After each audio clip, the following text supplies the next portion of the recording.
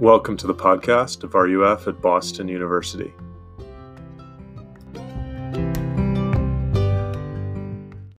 Hi, I'm Serena. I think I know all of you, but I'm glad you guys are all here.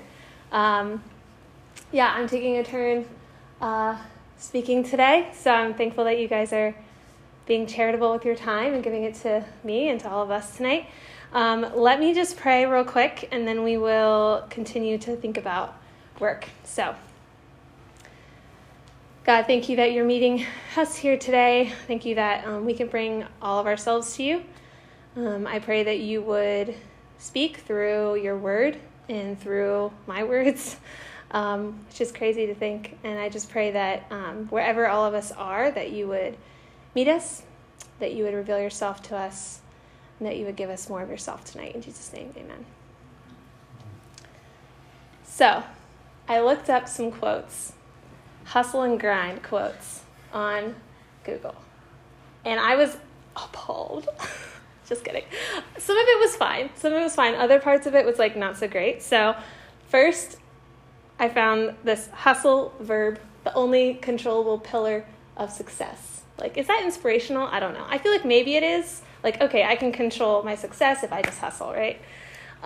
Next one was hustle in silence and let your success make the noise. It's okay, all right, maybe I can get amped up about that. I don't have to make noise. I can just kind of do my work. Everyone else can notice. Next, though, hustlers don't sleep, they nap. Don't love that. I was very concerned. And the next one, good things come to those who hustle, I think the original phrase is good things come to those who wait.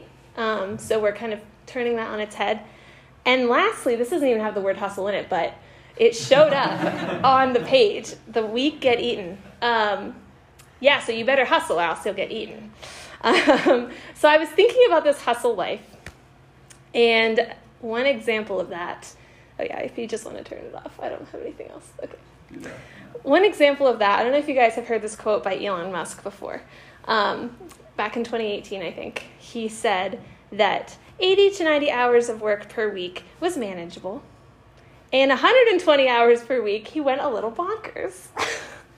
And I was just what? Is that life? At what point is that life worth it, right? We have this crazy mentality, well, in my opinion, it's crazy, mentality of work until you're dead, right? Is it worth it at $1 million? Is it worth it at 200 billion, which is Elon Musk's most recent net worth, I think? And to me, that just, I don't know, it just seems like you're kind of enslaved to your work at that point. So that mentality might seem extreme to you, or it might seem like it's kind of impossible to get away from it. Here at BU, it's an accepted fact, so I hear, that in order to pass certain classes or in order to get through certain majors, you're just going to have to pull a bunch of all-nighters. You're going to have to overload your schedule. You're just going to have to be busy from dawn till dusk, right? And you guys have summer internships lined up. I don't know, I feel like you have them lined up in the fall for the next summer, which is great, but you guys are really getting it out there. I remember talking to freshmen at the beginning of my first year here, and they're talking about their 10-year plan. I've never had a 10-year plan, so I don't know. It just seemed like they're really ahead of the game there. So whether you think of yourself as a workaholic or you think you probably should be a workaholic, but you're not, our understanding of what makes good work and the purpose for our work often leads us to anxiety in and about our work or lack thereof, right? We feel like better humans if we're busy. More, accepted. The space we take up on planet Earth is justified. Whew. So we've been talking about work the last few weeks. And if you remember, Nathan walked us through kind of the creation of work 2 weeks ago, and how the goodness that God created work to be was broken by sin, and the results of that are this cursed world that we live in. And so we experience that as working with very little payout. We often don't see the purpose of our work in the greater scheme of things, or the harder we work, the less it feels like we're really making a difference.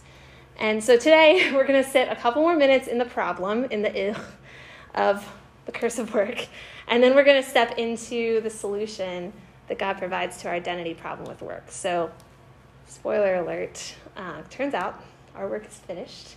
That is our work to justify our existence and to work ourselves up to, a decent human being. That work is done. And because that work is done, we have the freedom to stop justifying ourselves through our work. So that's point one, freedom to stop. And then we'll see we have the freedom to start working out of our justification instead of for it. So the freedom to stop and the freedom to start. And I also just want to let you know, as I was preparing for this talk, Nathan and I have both been looking at and using this book by Timothy Keller called Every Good Endeavor. I wanted to bring it as a visual aid, but I left it at home. It's red, if that helps. But yeah, I'd really recommend reading it if you're interested in thinking more in depth about, how all of this stuff about work and the Bible and your vocation. So that's my recommendation. But yeah, I have a lot of things in here from that book. So, all right. So first of all, the freedom to stop justifying ourselves through our work. So here's the problem. We as humans, we're made in our working God's image, and we get our priorities switched around. Instead of working because we're loved, we work to be loved, right? We put our identity in our work. And so when we see that when our identity seems to be so wrapped up in what we do, at some point, we're going to fail, right? We're going to fail in our work, or our work is going to just not be fulfilling or let us down in some way. And in that moment, we have to take it personally. Because it is us. If we think of ourselves as our vocation, as our career, as our, as a student, as a doctor, if that's our identity and we fail, it feels as though, I'm not worth anything when I don't perform well. But we do this all the time. I don't know if you guys talked to a college counselor before coming to college. You probably did. You probably talked about all the different options, probably talked with your parents and compared with your friends, your SAT scores or your acceptance letters, and probably dominated your thinking for a few years there, right? And it might have felt like once you get that choice right, once you start college, your life would be just set in motion and you just need to do the work and happiness, right, on a platter. But what happens when the major you chose is really hard classes and you're not doing so well, or when you realize that you don't actually know what a passion for this subject is like. You thought you had it, but it doesn't seem to be there anymore. And so suddenly this clear future picture that you had is now very blurry and just kind of nebulous, and you have no idea where you're headed. That can be very disorienting, and your identity can come into question. I've had that experience, and it's not fun.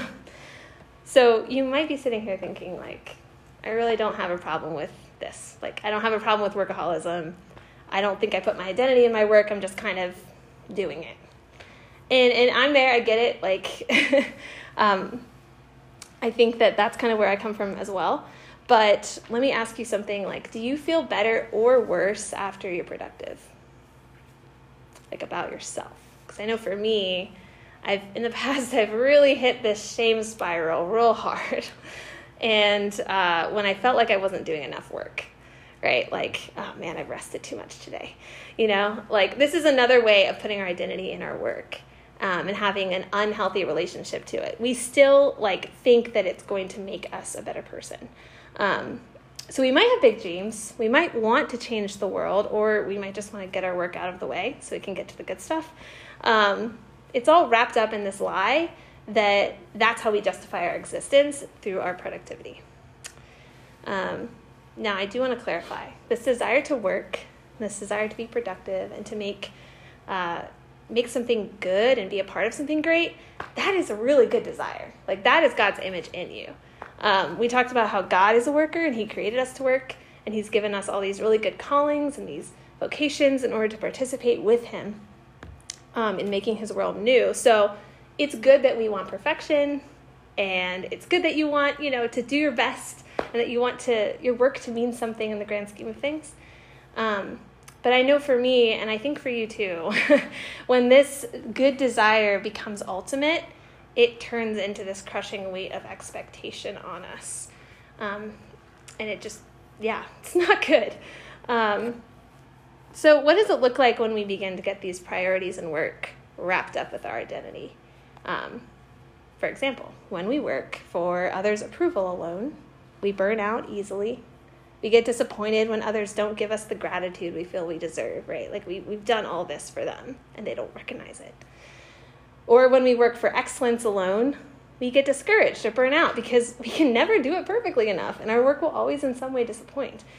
When we work for the joy that it gives us alone, when it doesn't give us all that joy we're expecting, we'll wonder if something is wrong with us or with the work. When we work to live up to someone else's expectations for us alone, we end up on a track we didn't choose, don't know how to get off of, working out of a fear of disappointing others, not out of love or joy in our work. So individually, these are all great reasons to work, but when they become our sole reason, they lead us into idolatry and destruction, and But we often take this performance mentality that we need to have in all the rest of our life. Like, you kind of need to have a performance mentality in your classes to some extent, right? Like, you got to put in the work, you'll get a grade, that's good. But we apply that to our relationships, particularly our relationship with God, and it suddenly becomes transactional. And maybe this isn't something we think outright, but the way we relate to God often operates out of this idea that blessings in my life correlate to how well I'm performing before God. So for me or for you, maybe we understand God saved us. We didn't put any work in on that. But I sure as heck want to prove that I was worth it, that he was the one, that he chose me and I was a good choice, right? And so I still have that performance mentality for him. So what's at the core of this workaholism or focus on our identity in our work? I think oftentimes it's shame. When we feel that we're responsible for our own identity and we find our identity in our work, and when we fail or when we don't optimize or make the most use of the time we have, or we don't find fulfillment in it, it must be our fault, right? When we're so tied up and wrapped up into that. So that leads to a really super fun shame cycle that leads to more unproductivity or more anxious work and more shame and so on and so forth. But what if we didn't have to create our own meaning and for our work and identity? What if we didn't need to prove our own existence to ourselves or to others or to God? So, stepping into the solution now that we see in Scripture. Let's before we do that though, let's think for a quick second, why do we have this tendency towards working our way into God's favor? I was looking at Romans 2:6 says that God will give to each person according to their works. It is a natural, in our fallen nature, it's natural to be rewarded for good works and punished for bad works. And then just think about it, that's how a just society works, right? You want the government or the police to punish evil and to reward good. But where we go wrong is in believing that we have a leg to stand on before God, that our good works, our list of good works, is actually good before holy and just perfect God. And that's where this argument in Romans 3 ends up. For the wages of sin is death, right? And so the only way that we can have rest from this self-justifying work is if God decides to clear the charges and make us new. And that turns out, as you may have guessed, is exactly what has happened. So we've been looking at the beginning of the book of Genesis the last few weeks. So we read about how God created Adam and Eve, right? Good, and he gave them good work to do. Nathan, I think, said fill and rule the earth, right? Are those the two things he said? And then in Genesis 3 last week, we talked about how they rejected God's rule over them and believed the lie that God wasn't good. And that led to this curse, this natural outcome of their rebellion being placed on them. And suddenly, work is hard. Work is not going to be yielding everything that they want, that was supposed to. But that's not the end of the cursing in Genesis 3. We had it read earlier. The first gospel message was right here in the first book of Genesis. I don't know if you guys noticed that. God curses the serpent, right? And so in verse 14, he's saying, he'll crawl on his belly, So he's kind of changing the way that he relates to the world. But then in verse 15, God says, I will put enmity between you and the woman, and between your offspring and her offspring. He shall bruise your head, and you shall bruise his heel. So later in Scripture, in the New Testament, we see someone else enter the scene. Someone who keeps the law of God perfectly, unlike Adam. Someone who works hard and well, who struggles through the curse of work, but never once doubts God, who delights in his work and in the joy of his Father. His obedience makes up for the disobedience of Adam and of all of us. This offspring, who will kill the serpent and defeat death and sin, is Jesus. And so we see in Luke 4, there's this great, and all the Gospels, I think, have an account of Jesus being tempted. And he resists the temptation to put his identity in anything other than his relationship with his Father. And later on in Luke 4, he kind of gives this hint that he's the one who would finish the work of redemption set in place back in the Garden of Eden. His obedience and his perfection would be enough. But then, the perfect man, Jesus, was betrayed and rejected by God and killed brutally on the cross. But that was to fulfill this plan for all of time, to rescue us from our slavery to sin and death. His last work secured a way for broken sinners to be made right with God. So hear his last words, "It is finished," spoken over you today as you breathe a sigh of relief. If you trust in Jesus' work for you, your work is done. You are free to stop working for your own justification. So take a second and think about that. In what ways are you attempting to justify your existence before God through your work, career, or maybe just the preparations for your career that you're in school for right now? How about before others or before yourself? And how is that working out for you? What has it led to? Has it led to discontentment or shame or anxiety or fill in the blank?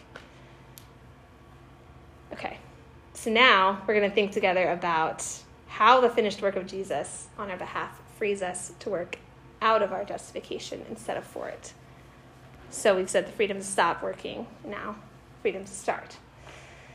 Let's look at the second text that we read, Ephesians 2, 8 through 10. Again, look, it's on the screen. Love it. Notice the word works in this passage. It's there a couple times. So first we're told we're not saved by works, we're saved by grace.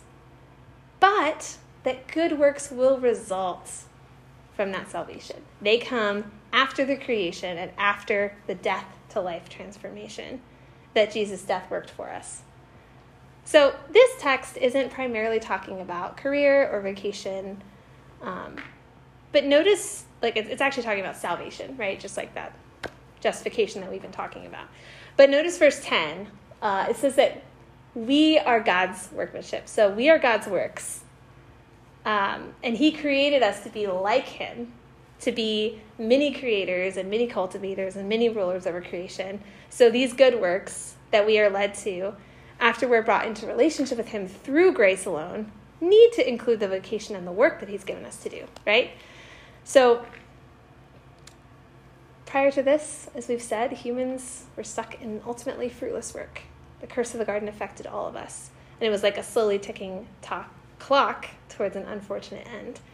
And on our own, our work to fill and rule over the good world God made actually ends up kind of making things worse, right? The only end in our efforts, if Jesus is not raised, if this is not true, is the grave. If we are not made new, then the best we can do is hope that our work helps someone today, because tomorrow is just going to be empty. But because we have a God who came down to earth, the earth that he made, right, that he put us in, who took the mantle that we discarded, who perfectly fulfilled all that Adam was supposed to do, and who took the punishment we deserved, suddenly our work is different. It's transformed. We have purpose. We have good work and good works to do because we are following and are participating with Jesus in his work. He has worked and created us. He has gifted us with relationship with him.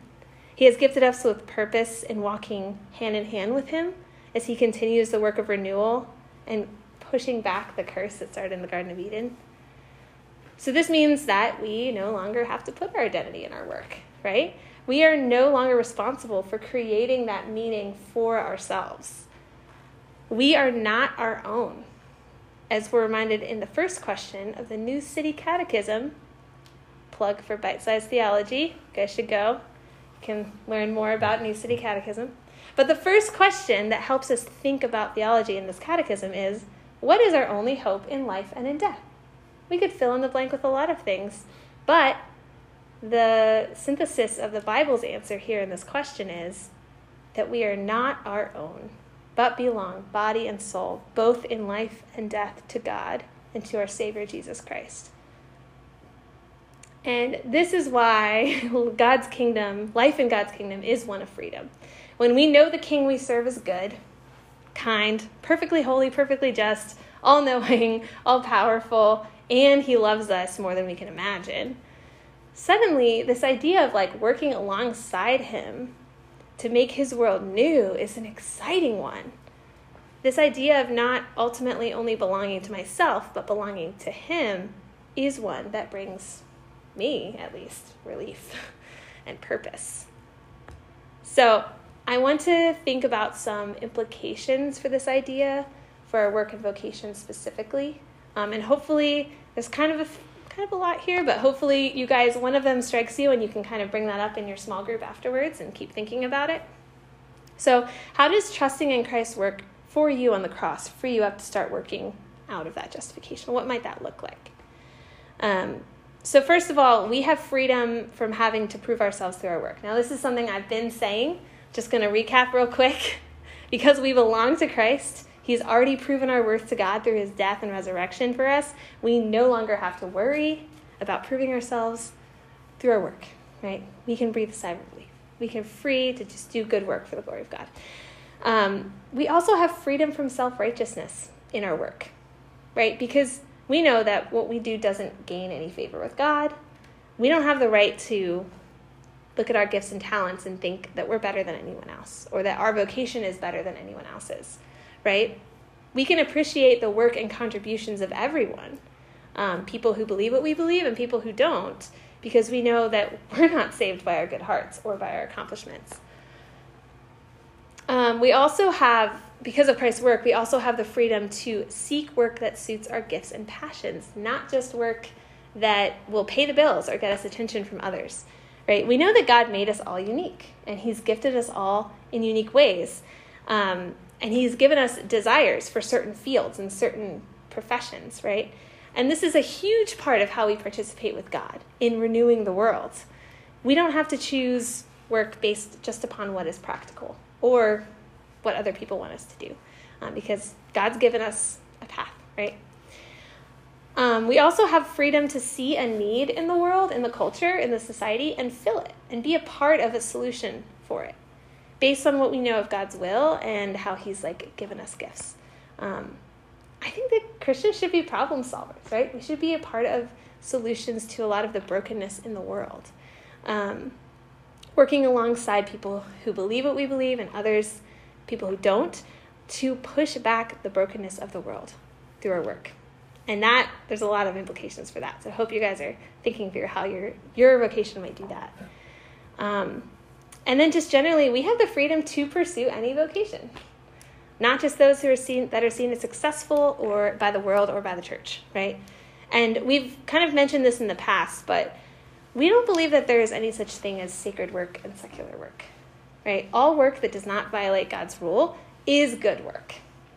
And God delights in the work of the florist and the chemist and the interior designer and the radiology tech, the financial consultant, just as much as he delights in the work of a pastor or a missionary. Who knows, maybe more, depending on how the pastor and missionary is doing, right? And that's something that I had to think about when I was in college my last year, because I was considering doing ministry afterwards, which here I am, still doing that. But I was challenged by someone in a seminar about work that maybe I was choosing this because I thought it was more holy.